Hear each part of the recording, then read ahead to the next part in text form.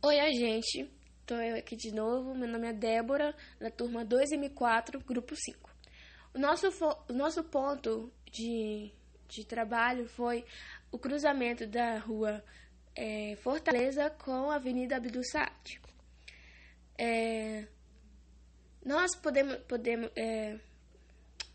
nós conseguimos constatar um grande volume de transportes, né, de transportes públicos, automóveis, motos, ônibus, caminhões e poucos números de bicicletas. Nós constatamos isso por conta de não haver nenhum tipo de ciclovia nessa Avenida Abido Saad. Vimos também faixas de pedestres, isso temos, elas não estão apagadas, elas estão em boas condições. Mas o cruzamento não está, o asfalto não está em umas condições muito boas. Semáforo a gente não tem nesse cruzamento, só numa rua antes, que é a rua Florianópolis.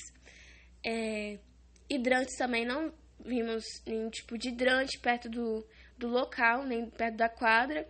Temos iluminação pública, um grande trânsito de pessoas nas calçadas. As calçadas elas são cuidadas, mas elas têm alguns desníveis. Então, eu acho que para uma pessoa cadeirante vai ser um pouco difícil se locomover nessa avenida. Não há, no cruzamento não há nenhum tipo de moradia, só comércio. Comércio de loja, temos próximos o Big Sun,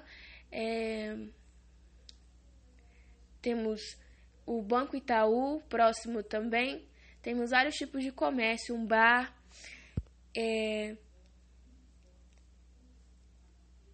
é isso, gente. Foi o que eu pude captar dos nossos pontos de trabalho. Espero que vocês tenham gostado.